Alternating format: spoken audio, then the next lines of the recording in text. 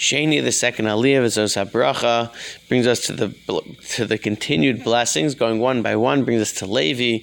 Moshe gives Levi the blessing that Levi needs to be recognized, because when there were complaints by the Jewish people in the desert experience, all the variety of puzzle pieces of complaints, Levi didn't complain.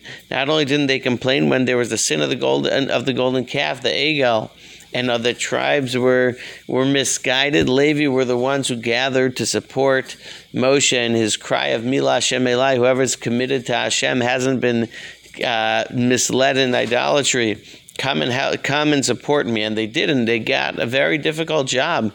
They could have had family members from their mother's side, not from the tribe of Levi, who were misguided, and in the punishing, they even had to punish their own family members, to potentially kill their own family members. Not only that, their devotion, therefore, was that they had never gotten caught up shifting away from Hashem, and they had never stopped the bris milah. An interesting discussion that I think we noted in the desert experience, there were Jews who stopped doing the milah, but doing circumcision, but Levi, the tribe of Levi, never stopped that. And therefore, it's befitting that they should do the temple service, that they should be the teachers of the Jewish people. There shall never be a challenge to their role as the Kohanim, as those doing the service.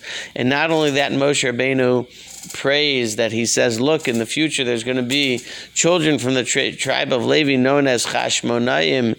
In the Hanukkah story, they're going to be fighting ridiculous odds of 12 against tens of thousands. Hashem, help them that they should succeed, they should be blessed.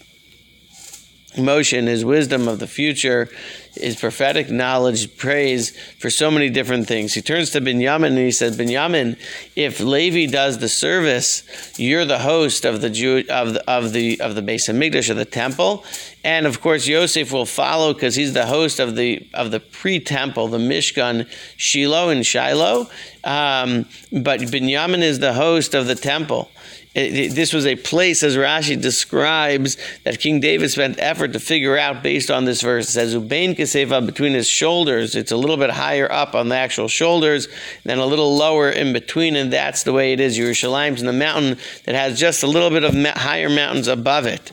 But the unique feature is that Hashem dwells in Binyamin. What does that mean? That means that once the Beis Hamikdash is built, there's no other place which is the host of such holiness like the area of Binyamin, the home of the Beis Hamikdash. Of course, just a special appreciation, therefore, of the uniqueness of Yerushalayim and the temple that we long for, that it should dwell there again.